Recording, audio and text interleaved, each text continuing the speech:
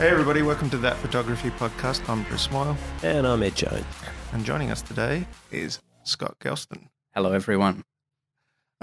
Scott, do you go by Scott or Scotty or I've It's really interesting. In the Instagram day and age, people come up to me and say, "You're burnt, Scotty." yeah. But yeah, generally Scotty, I think most people go with. Or Mr. Scott with a beard. Yeah, or the photographer with a beard came to our school, etc. Etc. Etc. Because it is quite impressive. I'm jealous. You are mainly known, well, locally and maybe kind of nationally as well, as a photojournalist for Fairfax, working for our local rag, the Examiner. I won't call it what we colloquially call it here, just to be respectful. And the other one down my neck of the coast now, the Advocate. And again, I won't use what we call it. It's all good. It's all good. So I think let's start with, just for people who are listening who don't know your work or anything like that, if you can give us a bit of a rundown of your history until now, like 2 minutes, go. Alrighty. Well, basically in college, I had a mohawk, which I don't have that much hair on top anymore. I couldn't do that. But I was a guitarist in a punk band. And I went, how do I get a ticket to Falls Festival? And we weren't that good at bands, so we weren't going to be playing there. And I thought, well, what if I do photography? And I always had an interest in the media. So I looked at getting a photo pass. And basically, I started by shooting street press. So going along to gigs, shooting bands. Quite often your payment for that first sort of 12, 18 months would be the concert ticket, which when a festival comes in at $300 for a 2-day pass, that was a pretty good saving to make. And used that, built up a folio, shot bigger gigs, managed to pick up a couple of passes for the big day out in Melbourne when that was a big thing in the mid-2000s, and built up the folio, had the guy from the Examiner approach and gave me a casual job shooting the social pages, which is everyone's favourite job. Friday night, Socials. 4 hours, go to this event, go to this event, go to this event, go to this event, get 8 captioned photos of people who may or may not have been drinking since before you got there. And once I got a foot in the door at the Examiner, I went out of my way to make friends with people like the sports editor, the people who are doing the Sunday features and saying, hey, look, you know, if something comes up, like there's a big event on, be it AFL, V8 supercars or the like, and there's a spare pass floating around, feel free to hand it to me. If I get a good pick, you can have it for publication. If I don't, it's a bit of experience under my hat. Again, that lasted for probably 6 months or so, where I got a couple of free tickets, and then they said, okay, we probably need to look at giving you a part-time job. And then, of course, part-time for a little while until someone left as a full-timer. You can't necessarily create a position for yourself, but you can certainly make yourself the next best candidate when that position opens up.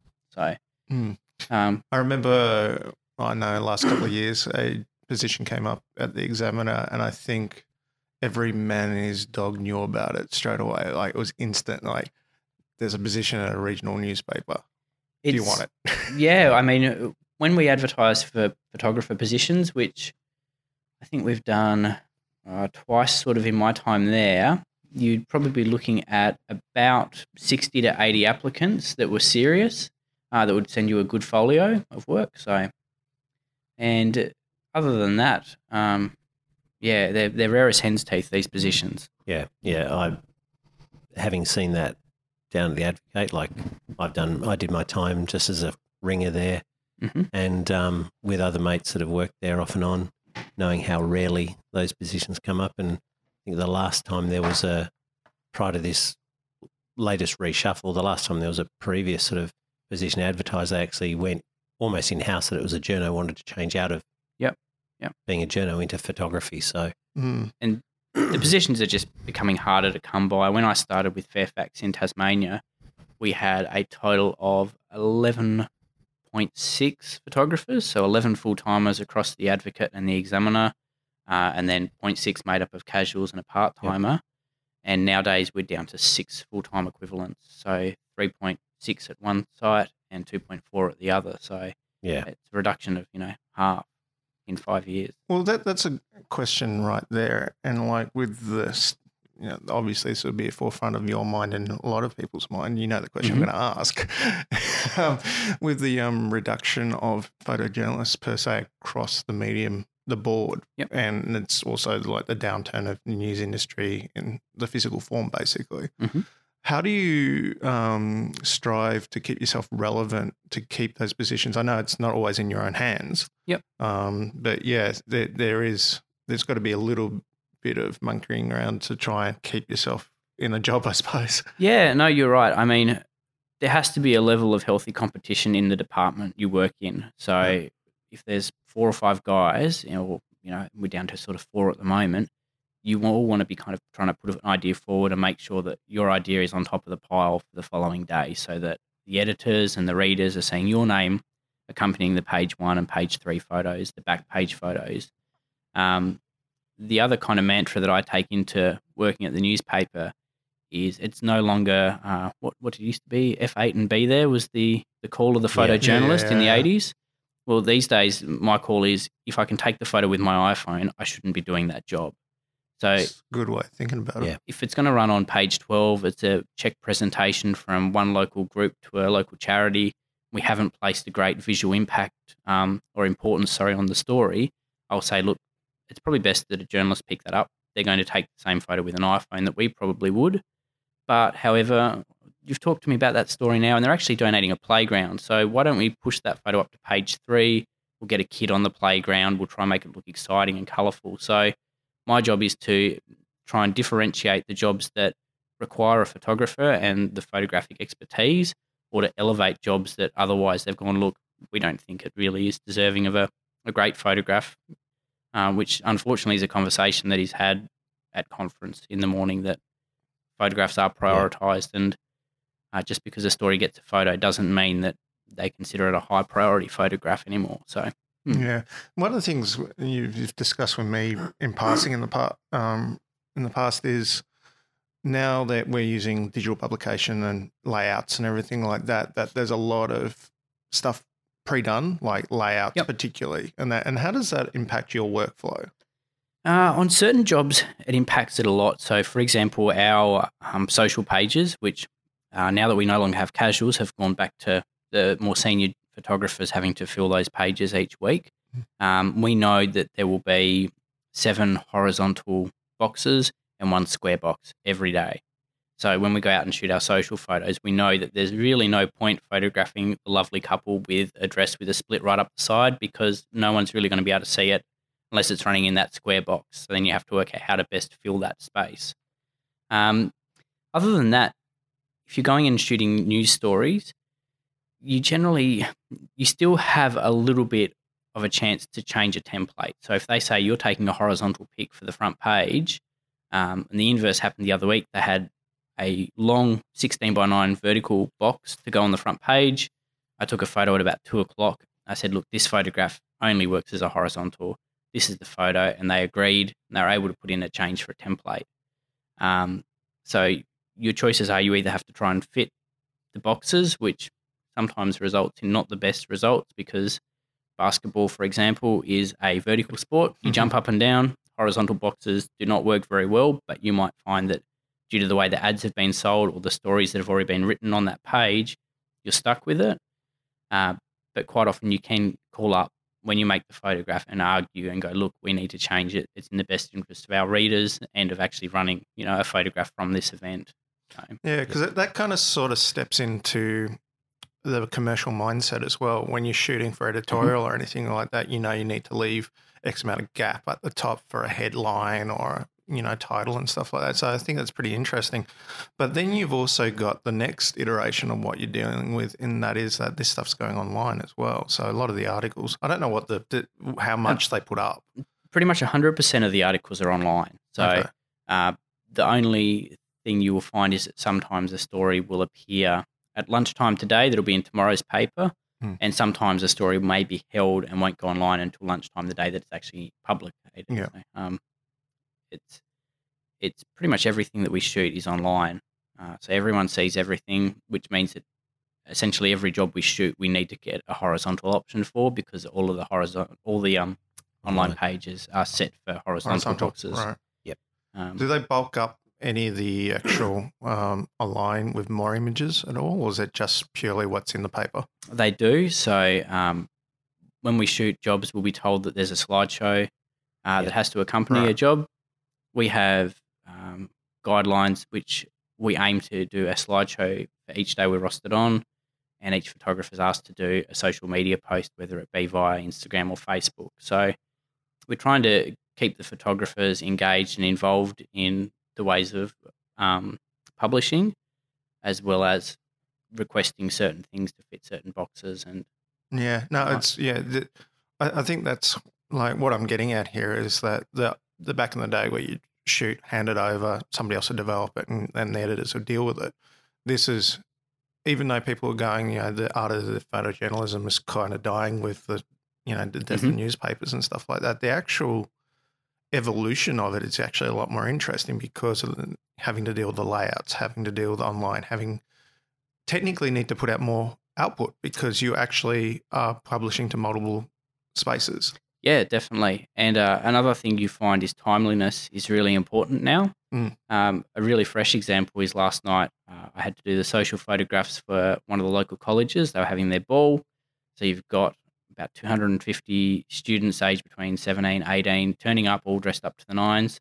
The request was from the paper to photograph every arrival. So in 25 minutes, I managed to photograph 100 groups going through the door, whether they be couples, groups of 3s, 4s, 5s. Yeah. They all had to be photographed horizontally because they were mainly for a slideshow. We managed to, arrival started at 6:30, finished at 7:05. By 8:15, they were up online on the examiner's website as a slideshow. They were promoted via a Facebook post to a targeted audience as well. And by midnight, there'd been 250,000 people view those photographs. So 250,000 page impressions, sorry. Right, so the Olympics next time for you guys? Yeah. Yeah, it's an interesting way of working. Generally, you would have gone out, shot the job, come back, captioned photos, edited photos, placed them up. With a job like this, where time was of the essence because people do have a fairly short attention span, it was... Well, you're trying to beat the Instagrammers within the actual party. Yeah. The photos, I mean, by being up by 8:15, a lot of the people were still, yet to be served their dinner at that stage in the evening. So it was come back, do a very quick cull of the images, obviously, people who are blinking and the like, run a very basic automation for the edit just to lighten, bring out a little bit of shadow detail, and then a very quick crop and then drop them into the website. Those photos still haven't been captioned yet. I have about a set of about 20 which we'll caption and they'll run in press later in the week. So, wow, it's pretty full on. Like it seems to me that one of the things is that with everything changing the way it is, with the reduction across the board throughout the world of all the major publications shedding photojournalists and so on, that the more engaged you are and the more proactive you are in actually working hard. I mean, working harder to one degree, but also making sure that you're part of the process. Most definitely is a critical thing in staying employed doing it. Well, the other thing I noticed is, and you could definitely speak to this, is your style has evolved as well in the last 2 to 3 years. As a guess, I couldn't tell you a point because one thing I notice is you started to use more off-camera flash, strobes, gelling, creating more of a mood and atmosphere than just getting the person in with the background sort of thing. You sort of artistically playing with it. And that's also, I think, from what I've seen, has come from your other passion, which is using, shooting back to music and stuff like that. Yeah. So what was at what point in time did you start going, I need to start experimenting more? Was it because of a bit of boredom, or was it just you just knew you had to mix it up? I think it was one of those things that by shooting music, you are given a stage which is beautifully lit, that has coloured lighting, that has key light, spotlight essentially on the subject, and going, okay, I can rock up and I can deal with the settings and the environment that's been given to me.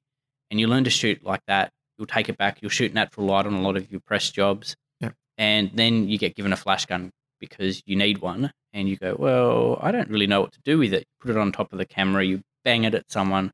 at a half power, and you go, that looks terrible. On-camera flash. On-camera flash, I have no idea what I'm doing. Why are the colours in the background all orange and the people look white? How about I just pointed at the roof? Yep. So it was one of those things that I went, okay, I obviously need to learn about this. It's a piece of equipment that I've got. And like a lot of people who Google strobe on the internet, probably would have come across Joe McNally and his work. Oh, yeah. Yeah. And I was lucky enough to go to one of Joe's seminars in Melbourne where he said, basically, this is the gear you guys have in your bag. And these are 2 models. We've got an actor and we've got a dancer, and we're going to show you how to use it. And in 4 hours, he ran through numerous situations with umbrellas, softboxes, sticking a bare flash at the back of a room. And it really woke me up to the potential that I actually had in my camera bag. And so when I came back 2 days later, the first thing I did was went, okay, I've got to start actually playing with these things, experimenting. And I think learning for me is definitely a 2-part process. I could read as many books as I like, and I will probably get inspiration from them, but not pick up the technique that well. By seeing someone else actually operate, that makes a big difference. And then actually going out there myself and experimenting. Yeah. Working for a newspaper, it's great because you can experiment on the job. The bad part about it is people also see your failures sometimes when you don't get a second option. So it goes both ways when you're starting out. Yeah. But yeah, it's probably the last 4 or 5 years that I've really gone down that path. And as I've gone by that mantra of if I can do it with an iPhone, I shouldn't be shooting it. Yeah. It's certainly become reinforced and a lot more prevalent in the work I'm producing. It definitely makes your work distinctive. Like I do play the game. Now that you're shooting some at the Advocate, I do play the game. Yeah. Mm-hmm. I'm sitting in the cafe, the Advocate's there. It's like, not look at the captions. Let's go photographer A, photographer B, photographer C, Scott. Yeah. I've done it before as well. C, Scott. Photographer B, Scott. And you've got a distinctive style that stands out. Yeah. And it's not just your use of, I mean, for me, and I'm not just blowing smoke in your ear, it's not just your use of the flashes and the gels, because I've noticed a couple of the other photographers playing with that. It's the contextualization of using them for a purpose, not just sticking an orange light behind them or a red light there because it'll look good, but using. It looks cool, man. I mean, one that stood out, and it actually took me a second, was one that you shot recently with, it was an Ambos. Mm-hmm. And it's like, there's a red gel there and there's a blue gel there, but it was so subtle that for a moment it's like, it just, because the ambulance was there with its lights in the background, it's just like, oh, it's ambulance lights. It's like, no, it's not. I think it's one of those things that I tend to think a lot about color psychology. So warm, happy thoughts, you know, candlelight, fireplaces, blue, horror movies, cold, dark, damp. Playing with the balance between the two. So if you're shooting in tungsten, you can make a whole room go blue, but then you can make your subject that really warm, you know, candle that pops out of the photograph. And so that's one thing I like to do, go, okay, what kind of feeling am I trying to evoke from this photograph? And the second thing is using, as you say about the Ambo photo, using clues that are there. So if you're photographing potters and they have a kiln, the kiln might not be on because they are really, really hot. But you could stick an orange flash inside it and people go, oh, yeah, pottery comes out of a kiln, which is a big hot oven. So you're trying to find the clues that give you, you know, little pointers as to what colours will help build a news photograph without being out of place. Trying to make us look smart as photographers. This is not a good thing. Is there a McNally tutorial or something where I've seen somewhere that he's shooting in like a blacksmith's, and so he's tried to get the light out, the amber sort of glow out of the furnace, but it's just not there to get everything else. Speaking of blacksmiths, so he's gone with. You did a big project with Brains Just Peter. Pete Matilla, yeah. Yep.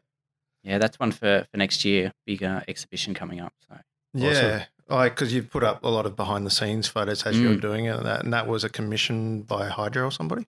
So Pete was commissioned by Tasgas to create a steel sculpture, and they then commissioned me to document the creation of it.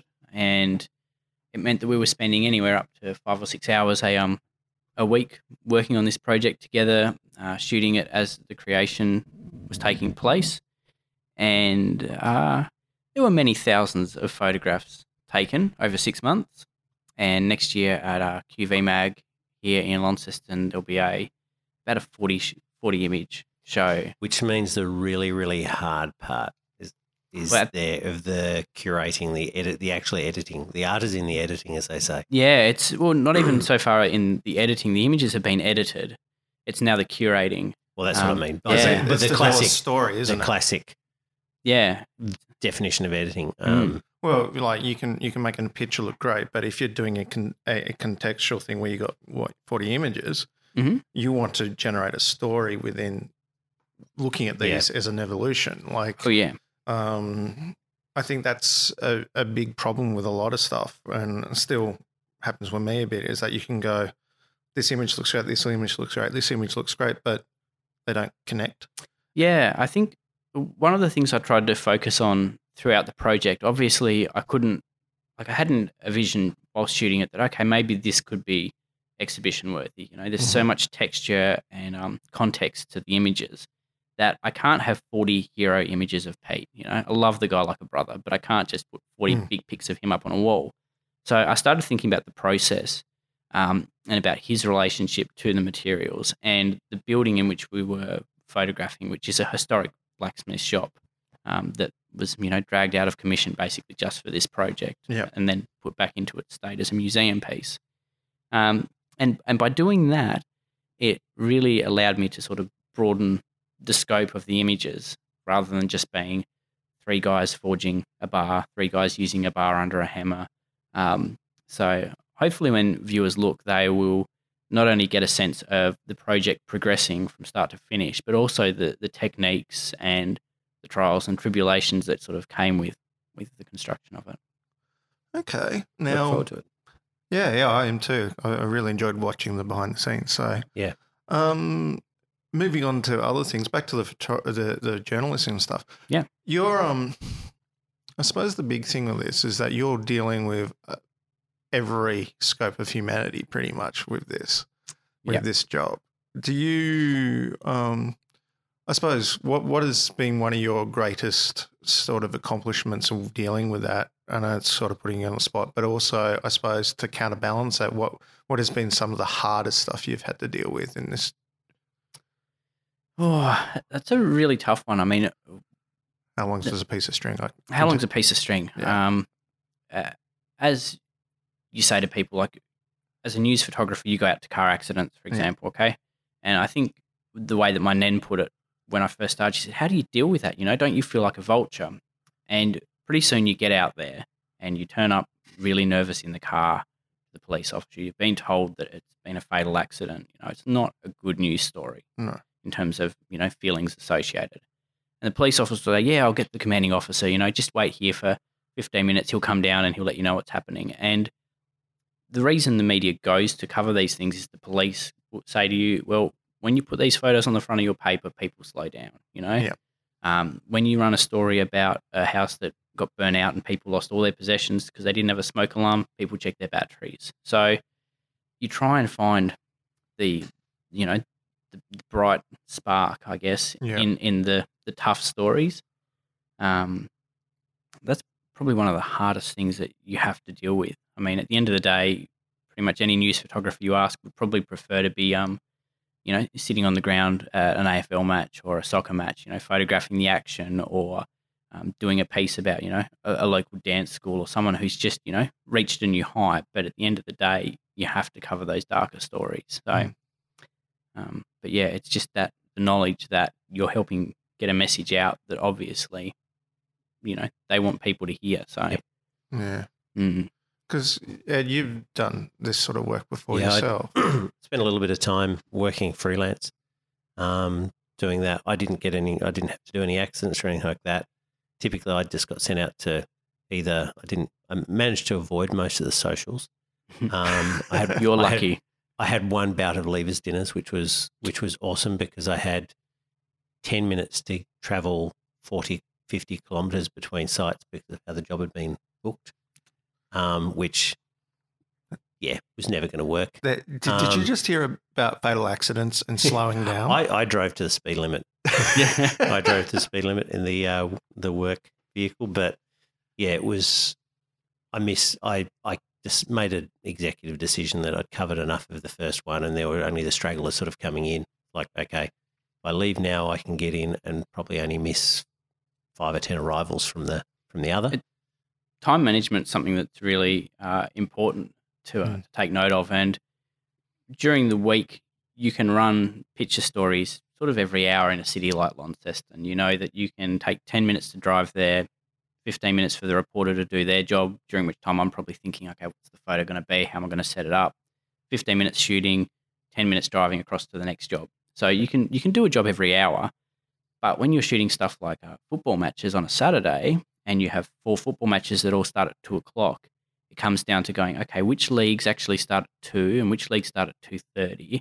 If I shoot the first quarter here, which goes for 25 minutes, can I make it to the next spot in 10 minutes? So, because quite often the people assigning the jobs you're doing go, yeah, you can shoot 4 football matches. They go for 3 hours each, but yeah, they might actually be, as you say, 40, 50K apart. Which which is a challenge. I mean, I enjoyed getting out and doing portraits of people and doing those photos. And I'm a portrait and wedding photographer, so that's what I love doing, is spending a bit of time. And I enjoyed the challenge of like having maybe 5 minutes with someone to create a portrait that actually told a little bit of their story. Mm-hmm. And I think this also goes to a little bit of what you're asking, Scott. Like one of the things I found the most important is how can you get someone comfortable enough to create a good photo of them in a short amount of time? Yeah. Which, I mean, as a wedding photographer, you get to practice it all the time because you're dealing with people on a stressful day.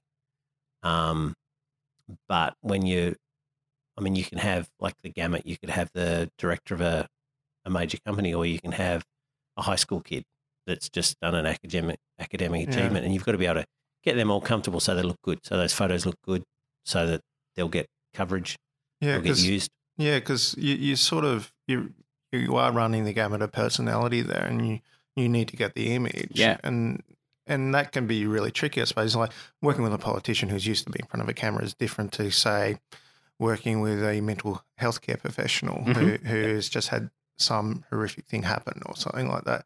And you need to get them to pose or do something naturalistic as much as possible, but still convey the story. It's one of those things, like I just mentioned with time management, that I always try and get the reporters to do their interview first.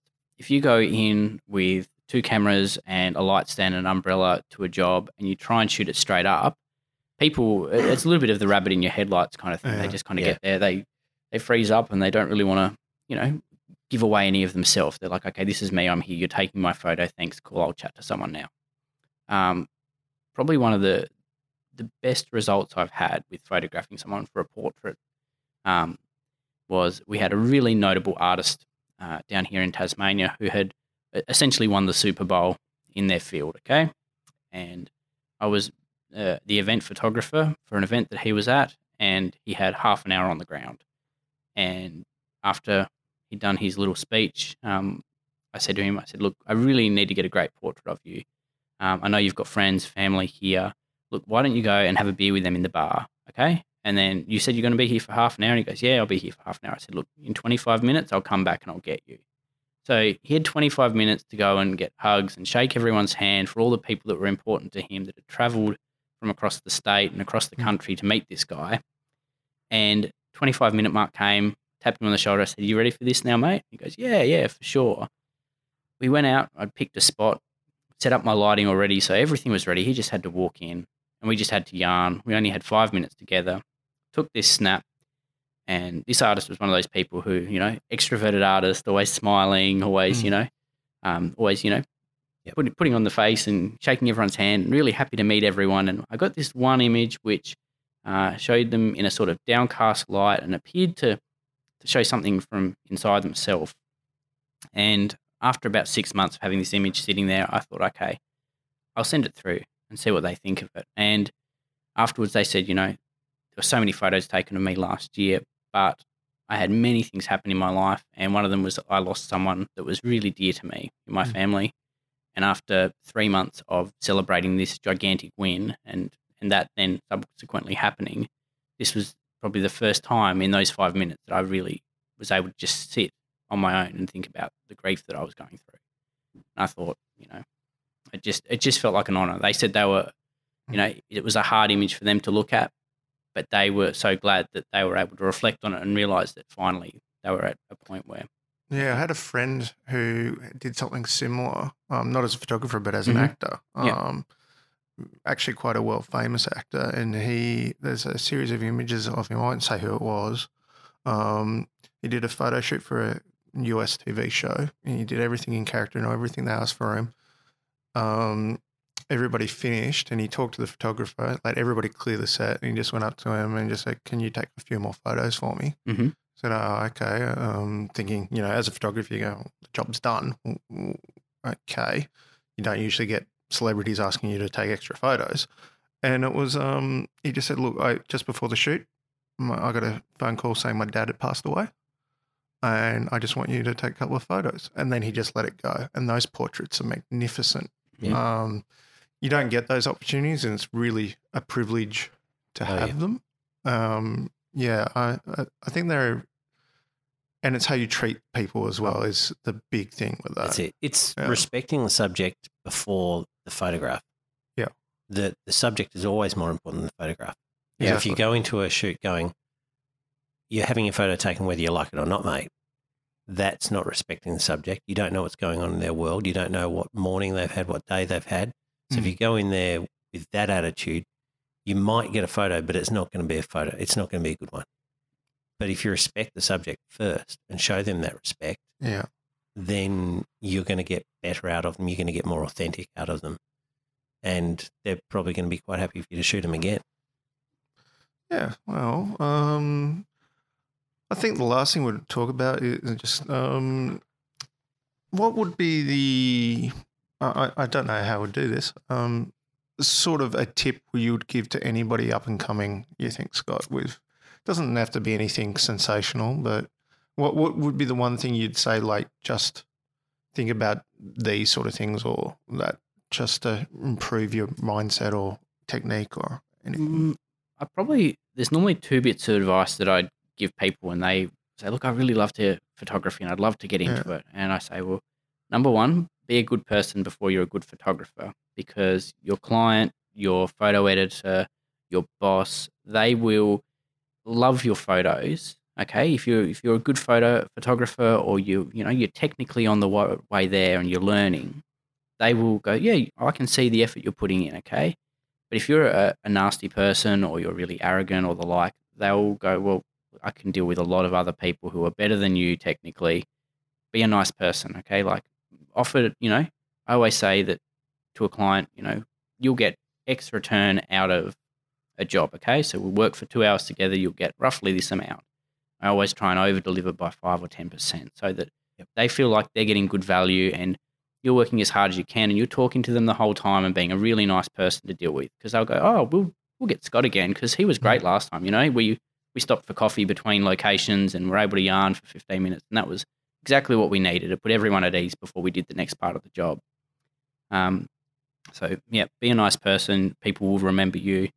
I always take it as a compliment when I'm shooting jobs around town and some of the local people, like the mayor, come over with a sandwich for me and go, "How you doing today?"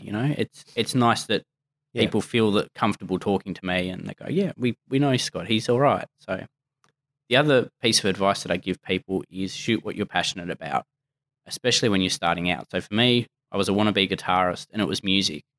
And by following a path that, realistically, there's probably a handful of photographers in Australia who managed to make a living as rock and roll photographers. But by doing that, it gave me something really passionate to focus on visually, and start to build a folio and a coherent body of work, and go, "Hey, maybe I can actually do photography. Maybe this is something I can pursue." After shooting music probably for 12 months, I started going, "Oh, I wonder if I take my camera along when there's the cycling race in town, or the river is in flood, or all these little different bits and pieces," and then sort of started branching out. So if you're into horses, contact your local pony club. Say, "Do you have a photographer on Sunday? Can I help out?" It's really the best way to get started, because that way, as I said, you'll shoot something you're passionate about.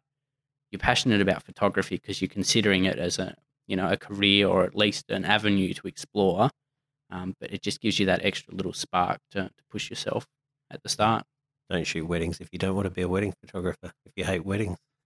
I made that decision before I even shot one. Yeah. Well, I'll leave it here now. It's been awesome having you, man. Thanks for coming and spending some of your precious time. No worries. I was Bruce Smile. And I was Ed Jones.